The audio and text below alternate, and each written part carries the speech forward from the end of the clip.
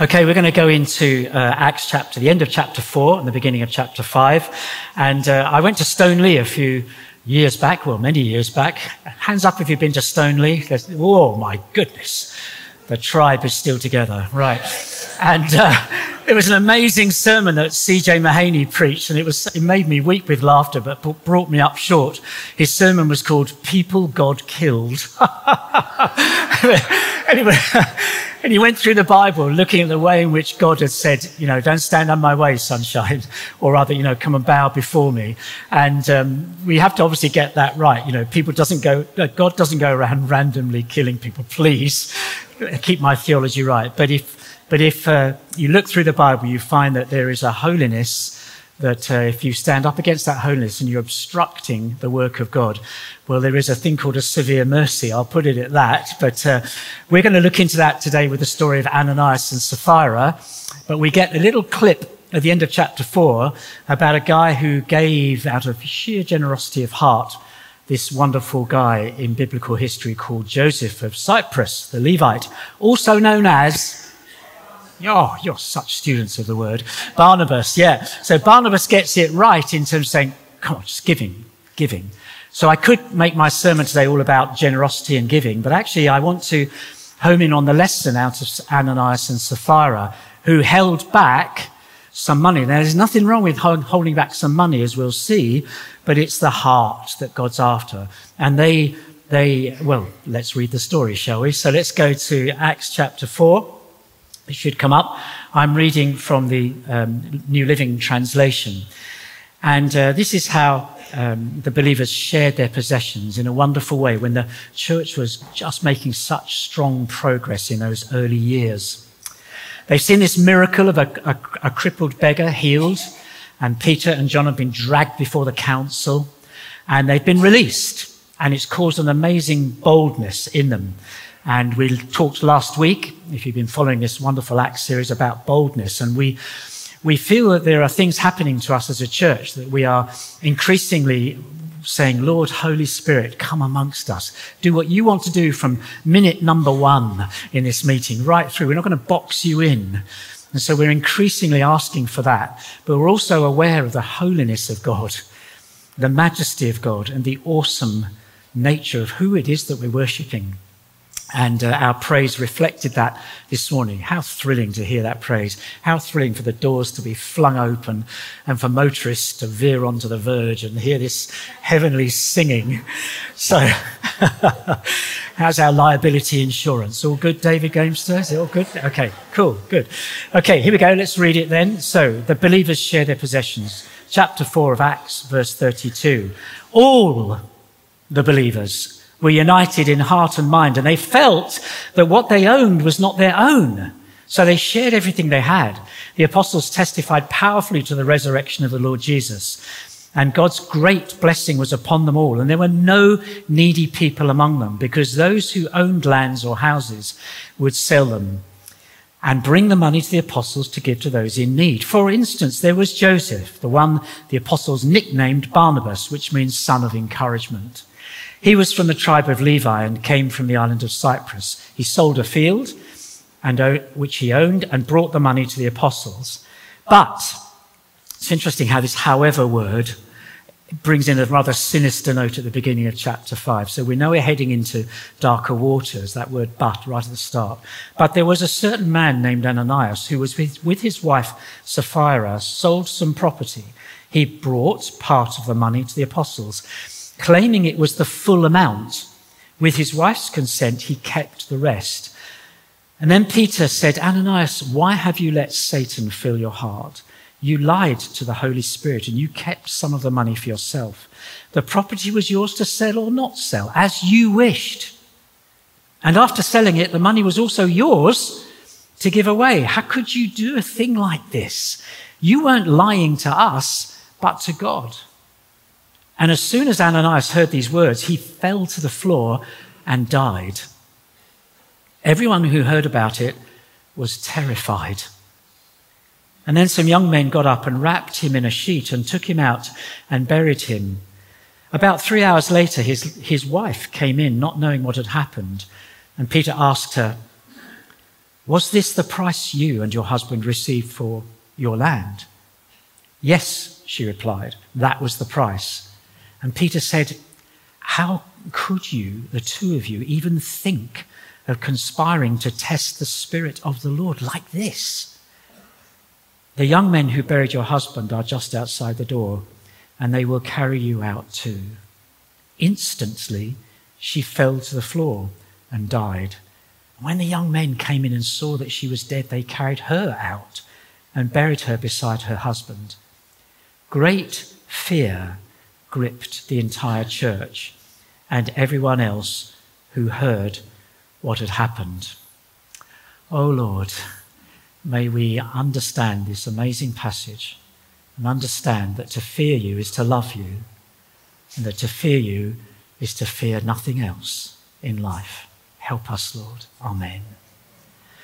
So you've got in verse 29 of chapter 4 an amazing thing where the church say, "Hear the Sanhedrin's threats and give your servants great boldness in preaching your word. Stretch out your hand with healing power, Lord.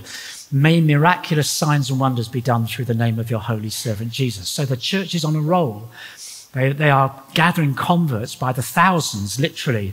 And what happens is that the community breaks out in spontaneous prayer, declaring the sovereignty of God, asking for more of God's strength and spirit. Because there's no way the Sanhedrin can suppress this miracle that's happened in chapter 3. And now, with Peter being released and John being released, the Sanhedrin can't disregard the significance of what's going on in the early church. They can't overcome the predetermined plan of God. And no power still can today. And the believers' personal safety, amazingly, took second place to the fulfilling of God's plans. Isn't that going to be amazing when one day that happens to us? That our personal safety takes second place to the fulfilling of God's plans. It's coming. One day. We don't know when. But God will fill us with his Holy Spirit, and the church will become purer, and all streams will flow together as one. And then the end will come, and I'm right off my notes. So what happened is that when the Holy Spirit came upon the church, they not only became wonderful prayers and full of boldness, they became incredibly generous. And that's a hallmark of a healthy church, is generosity. And I'm going to talk about the fear of the Lord, but let's just mark that what Barnabas did was wonderful. Barnabas said, "I don't want anyone in this community to be without the necessities of life. We want that spirit amongst us. Everything belongs to you, Lord. You've got the lot. And therefore we give to each other. We've all got the lot, whatever that means. No one's going to be needy here. And this is going to spread abroad as well as this church lives in generosity of spirit." And so you get this famous man in church history, Barnabas. He's selling land and bringing money to the apostles, and he gives it all to them to do as they will. But despite such generous events, the early church is still struggling with sin. And we've had a bit of a taster of that this morning, that, all of us, whether it's people on the platform or people in the serried ranks of King's Church, we all struggle. Lord, keep my heart right. And in the early church, there was sin. Even despite these extraordinary miracles, people were messing up. And every now and again, we need something to shock us into reality. It's so easy to come and be the gathered saints together week by week by week. And you can get into a rather complacent routine, even amongst our good selves who are saying, "Lord, you've got my heart." And yet we can begin to be a bit sleepy. We can begin to lose our fervency, and our fire starts to grow dim, and we're not reading our Bible like we used to. We're not really praying, we're skipping stuff, and before we know it, we need something to shock us back into reality. It's so easy to coast along, isn't it? Am I the only one who feels that? It's easy to coast. And you can easily, as a church, get a false sense of security. Oh, we're all right. And we fail to spot the warning signs of problems ahead. And Ananias and Sapphira were in that camp. They'd seen all this great early success in Acts 2 and Acts 3. Heaven is all around them. And then we find this shocking thing happen in chapter 5. And Barnabas' simple and transparent generosity turns into an act which is rather deceitful, it's dark, it's unrighteous. Let's look a little more closely at it, because Ananias and Sapphira went through exactly the same actions as Barnabas. They sold property and they brought part of the money to the apostles. Now, the problem was that Ananias and Sapphira presented only part of the money to the apostles, yet they pretended that it represented all of the proceeds. So it wasn't about the amount given, it was about their hearts pretending. Thank you, preach it, sister, lying, right? So they pretended that they were sacrificing like Barnabas. And so they thought that pleasing the apostles and looking good in front of these guys somehow counted for something. So their hearts were turned away from this clean spirit of generosity. You know, you would imagine Peter saying to them, look, you gain nothing spiritually by fooling me. So here comes the sermon, people God killed. Ananias falls to the floor and dies. Now, I will say this, but I have a hunch that this doesn't mean the end for Ananias. He was saved. He messed up. Now, I wonder, what do you think about this? You have to think this through for yourself. But I think that Ananias would still have gone to meet his Saviour, because the blood of Jesus avails for every sin. And okay, he messed up, but actually, we're not going to stand in judgment on him. We don't know. We want to understand righteousness that comes through faith. He had faith. He was made right before God. So although this seems like a very hard thing to happen, be careful. We don't know. Ananias into the glory of God. Who knows? And so when Sapphira turns up 3 hours later, she is looking for praise from the apostles. Her heart's in a wrong place. She's trying to look good. And Peter gives her time to be honest. I love the way Peter dealt with it. You know, Sapphira, look at me. Tell me that, tell me the truth. Be straight with me. And he could not have been more direct in his question. He gives her so much time, he gives her opportunity to be honest in verse 8. But tragically, her heart's somewhere else. She just wants to look good, but she wants to keep some money back. Now, let's come back to that, because Ananias and Sapphira, I believe, were motivated by pride.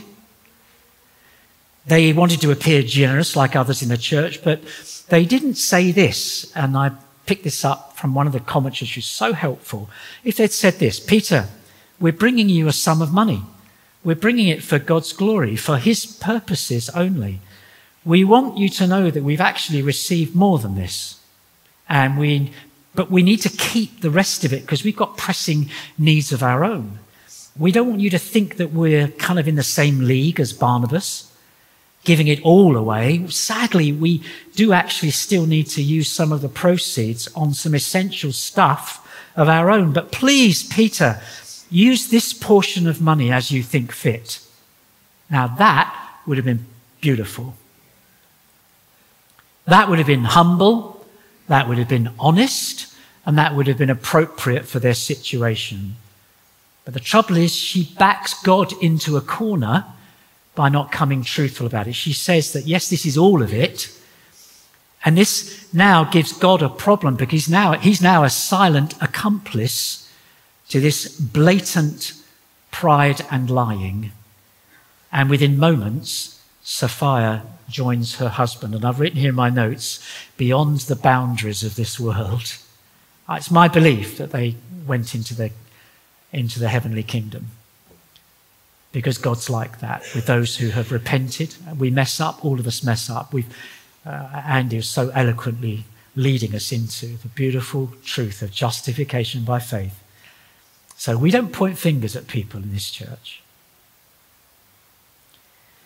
What happens next is a fear and an awe grips the church.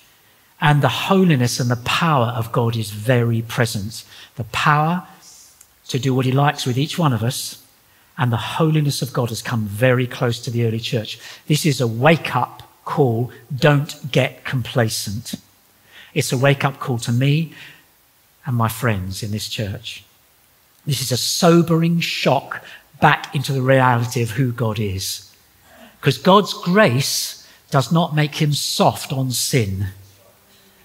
We've got to say that to each other. In these days where we're trying to do everything, with political correctness, God's grace is not soft on sin. And therefore, for each one of us, we need to read that book that we bought. There are something like 10 copies in the bookshop called Rejoice and Tremble by Michael Reeve. I've asked for it specially.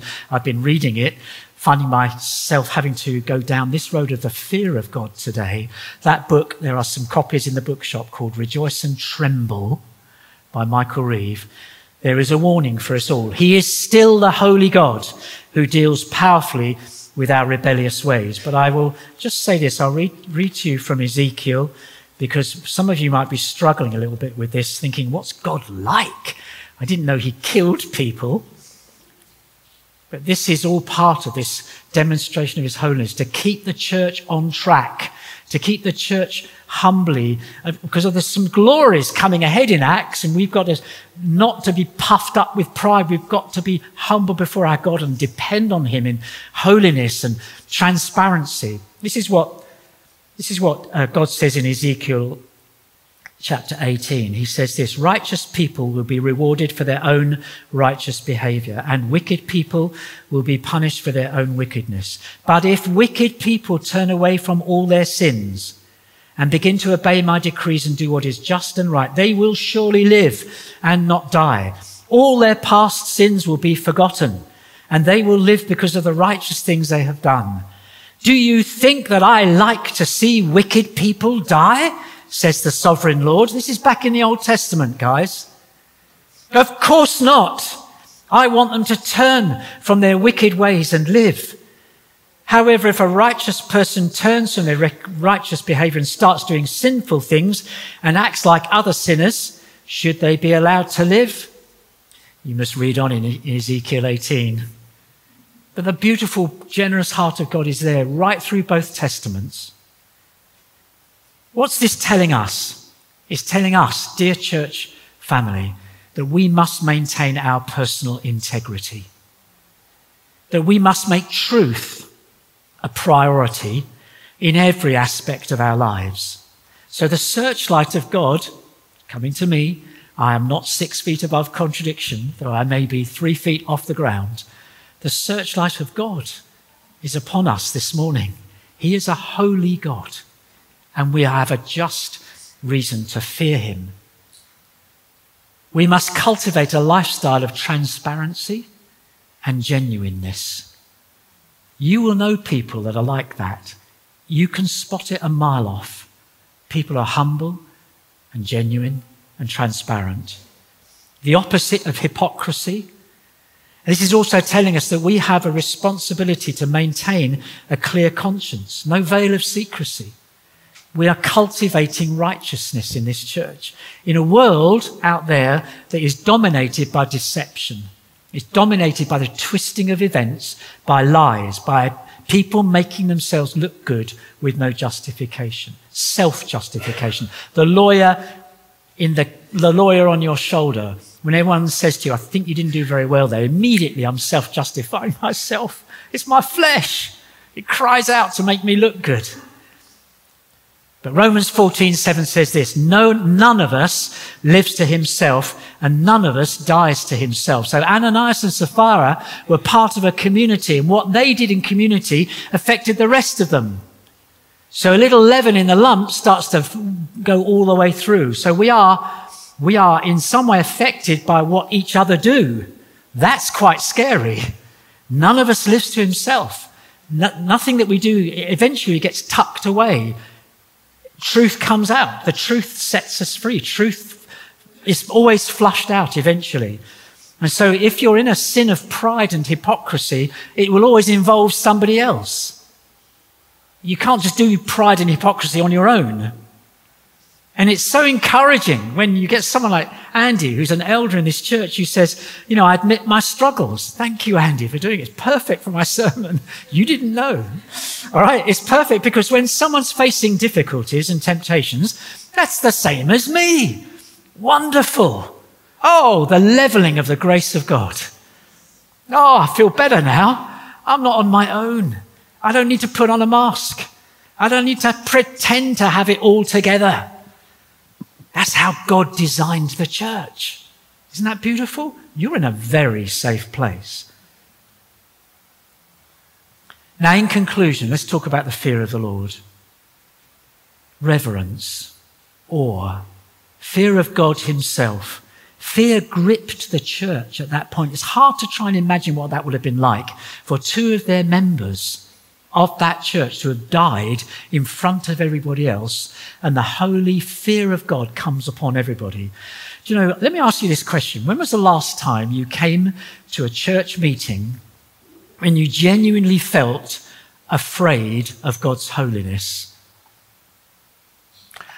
It's not something we're used to. I remember, I might have told you this before, when back in my early days as a Christian, I used to go to meetings that scared the living daylights out of me because I hadn't seen the power of God in action. I hadn't seen healings. I hadn't heard singing in tongues. I hadn't seen saints all gathered together worshipping, and I hadn't seen prophetic words coming out as if fire's coming out of a man's mouth. And it's the oracles of God himself. It scared me to death. In a good way. And I remember thinking, I'm coming to another one of these great celebration meetings and I need to confess every known sin. You know, I did that when I boarded aircraft as well. But I would also go to these meetings where the palpable sense of the presence of God was so strong, you were afraid. And I want that here. I want people to come in and say, what is here? What is happening in this room? I've got this palpable sense of what the theologians call the numinous, the power of God, the presence of God, the transcendent and immanent, using the theology words. He's far above us, but he's very close. But the wrong sort of fear is a crippling fear. And people have come today in fear about all sorts of things. We agonize over all the kind of dreadful things that happen to us, could happen to us, might happen in the future to us and our loved ones. And fear is the strongest human emotion, isn't it? Fear's that nasty one. We're all afraid of fear. And you only need to pick up the paper or look in the news today to understand that there seem to be more reasons to worry than ever before. And laws that govern health and safety, and here's the irony, all those laws that have come in, which are good and helpful laws, but actually they make us more risk averse. They make us more afraid than ever, even down to playing a game of conkers. All right. We are living more safely than ever before, but now we realize, ironically, we're feeling more and more vulnerable. COVID? No, I won't go there. That divides people, so I won't go there. But you can have insurance for practically anything, can't you? Look at building regulations today. Look at, even on village greens, if you whack a cricket ball and it lands on someone's head, you're in lots of trouble. There's all sorts of health and safety words. The paradox of a safe society is that it encourages us to be timid and afraid. So we now medicate that fear in all sorts of ways. And by the way, there's nothing wrong with antidepressants. It can buy you very precious time. I'll just say that here. But you know why we've got these fears? Because there was a prior loss of the real right fear that went right back in human history. And that prior loss was the fear of God. Adam's love and fear of God. And God is the proper object of all our fear. The fear of God is our antidote to fearfulness. Can you hear that? Ananias and Sapphira simply did not fear God and walk in holy awe of what was happening all around them. That fear of a holy, loving God is actually a happy fear. Can you put those two words together? I just have. They're looking it up right now. It's a happy fear. It's not a neurotic fear. It's a beautiful fear. It's a fear that controls all other fears in your life. It holds back anxiety. If you've lost God as your healthy fear, you've become someone ever more anxious about the future and the unknown. You're anxious You're becoming anxious about anything and everything. What was Ananias and Sapphira's fear? Was it a fear of poverty? Was it what I said earlier about just trying to look good and then fall into the sin of pride? What we are to enjoy is what Martin Luther called a filial fear, which is that of a son or a daughter who knows that their father loves them so much they're frightened of the power of that love. You love me so much, I tremble. I had a spaniel dog back when my kids were growing up. And when I was about to feed her, she started to tremble. It was the cutest sign. Her little floppy ears started to, but she tried to only feed her once a day. You know it's right. Come on. Okay. And she would just start to shake with pleasure. It reminds me of Reapy Cheap. I'm right off course now in my notes, but Reapy Cheap, who was in his little coracle sailing to the emperor overseas in the Voyage of the Dawn Treader, and he gets lowered down into the coracle by Lucy, and he is quivering with happiness, says C.S. Lewis. We are to quiver with happiness, like my dog who's being fed. My best moment in the day. The answer to Ananias and Sapphira is not to make people afraid of God in a servile fear, like a slave, frightened of their master, but in a filial fear where you just know, my Father has only good things for me.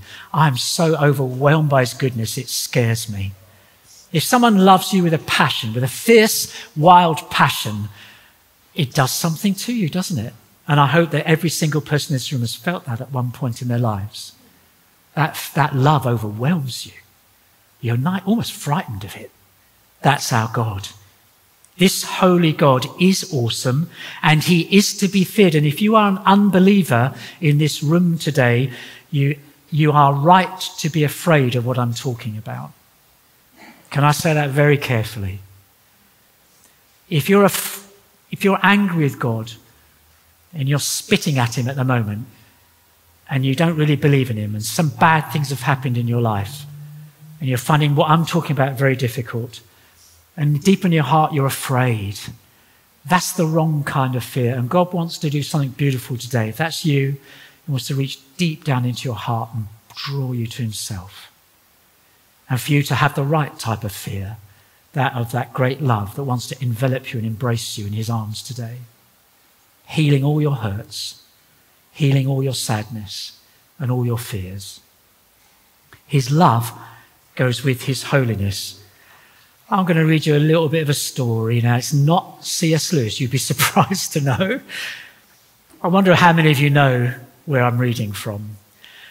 There is a rat and a mole who are going to see if they can find the god Pan, who is the good god of all woodland creatures, all wild things. And rat and mole are going to meet their god. And they're paddling down the river in a book called... The Wind in the Willows. Okay. And they get near to Pan, the god, who is the piper at the gates of dawn. So it is early morning. Suddenly, the mole felt a great awe fall upon him. An awe that turned his muscles to water. He bowed his head, and his feet were rooted to the ground. It was no panic terror. Indeed, he felt wonderfully at peace and happy. But it was an awe that smote and held him. And without seeing, he knew that it could only mean that some presence was very, very near. With difficulty, he turned to look for his friend, Rat, and saw him at his side, trembling violently. And still there was utter silence in the bird-haunted branches all around them, and still the light grew and grew. Perhaps he would never have dared to raise his eyes, but that, though the piping was now hushed, the call and the summons was so strong. He might not refuse were death himself waiting to strike him instantly, once he had looked with mortal eye on things rightly kept hidden. Trembling, he obeyed and raised his humble head, And then in that utter clearness of the dawn, while nature was flushed with colour, he seemed to hold his breath for the event, and he looked into the very eyes of the friend and helper. And as he looked, he lived. And still as he lived, he wondered. "Rat," he found breath to whisper, shaking, "are you afraid?" "Afraid?" murmured the rat, his eyes shining with unutterable love. "Afraid of him? Oh, never, never. And yet, oh mole, I am afraid."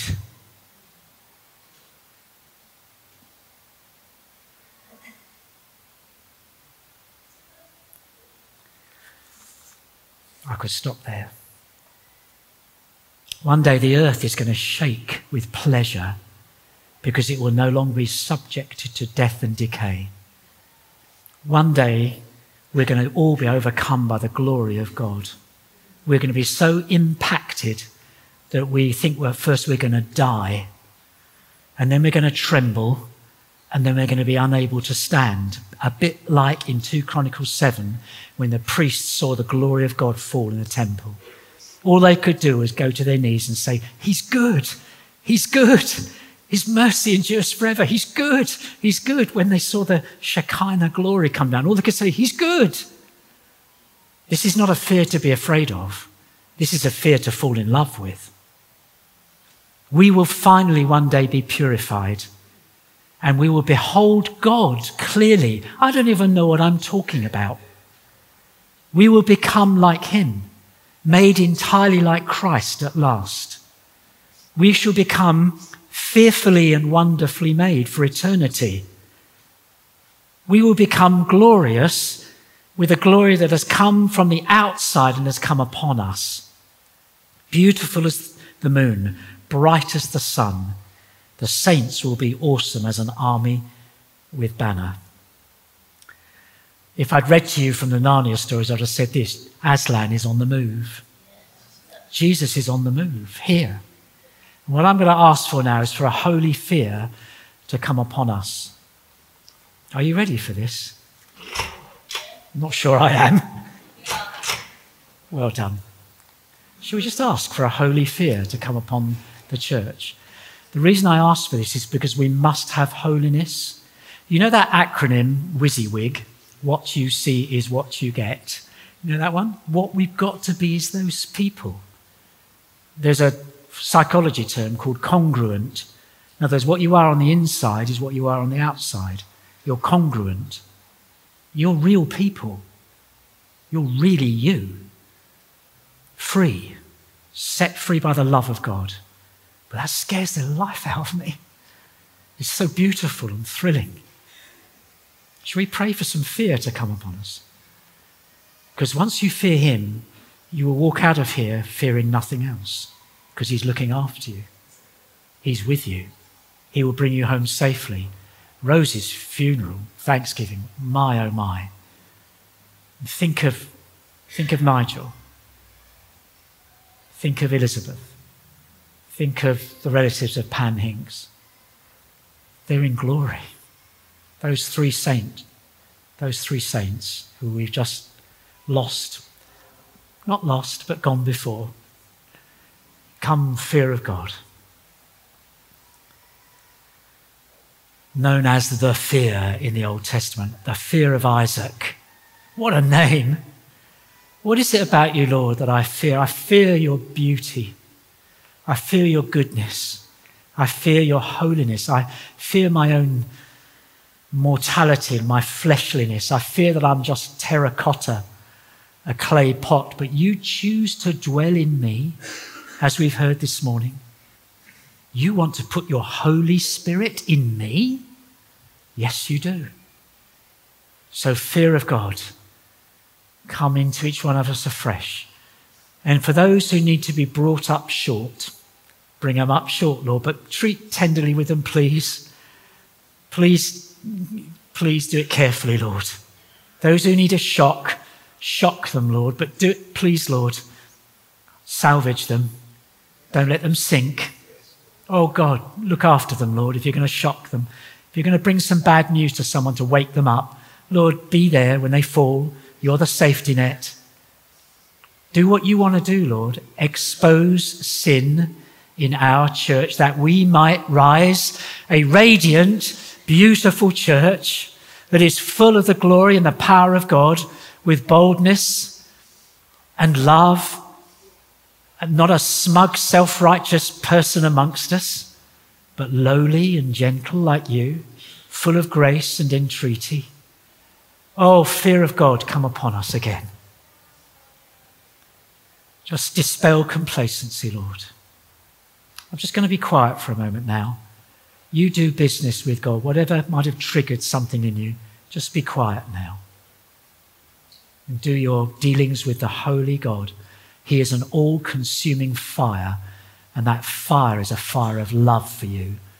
That meant that he went to the cross because the fires of his love could never be dampened by Gethsemane, betrayal, scourging, crucifixion.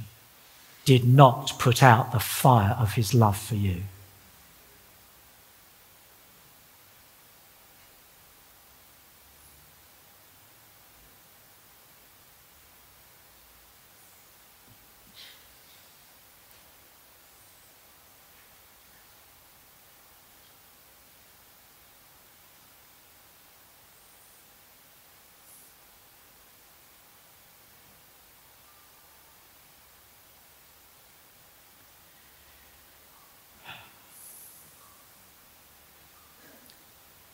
Each one of us stands before you, in one sense, on our own right now, Lord.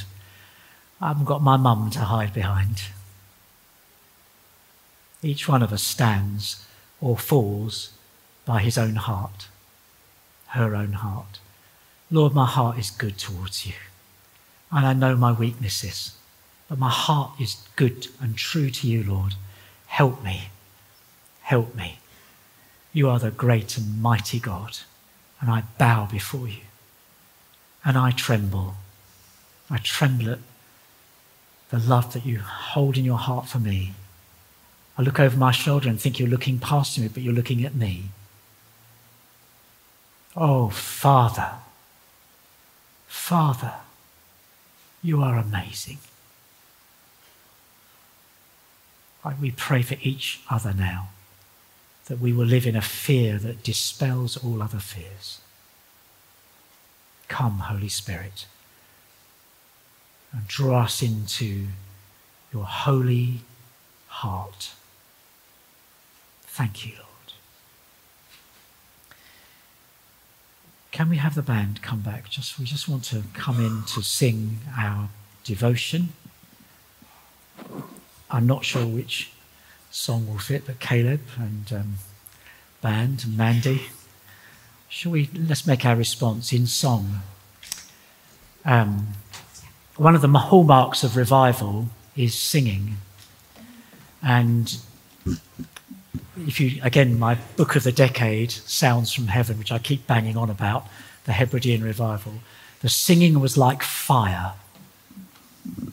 When the Holy Spirit came upon that Hebridean community, the singing was like nothing else.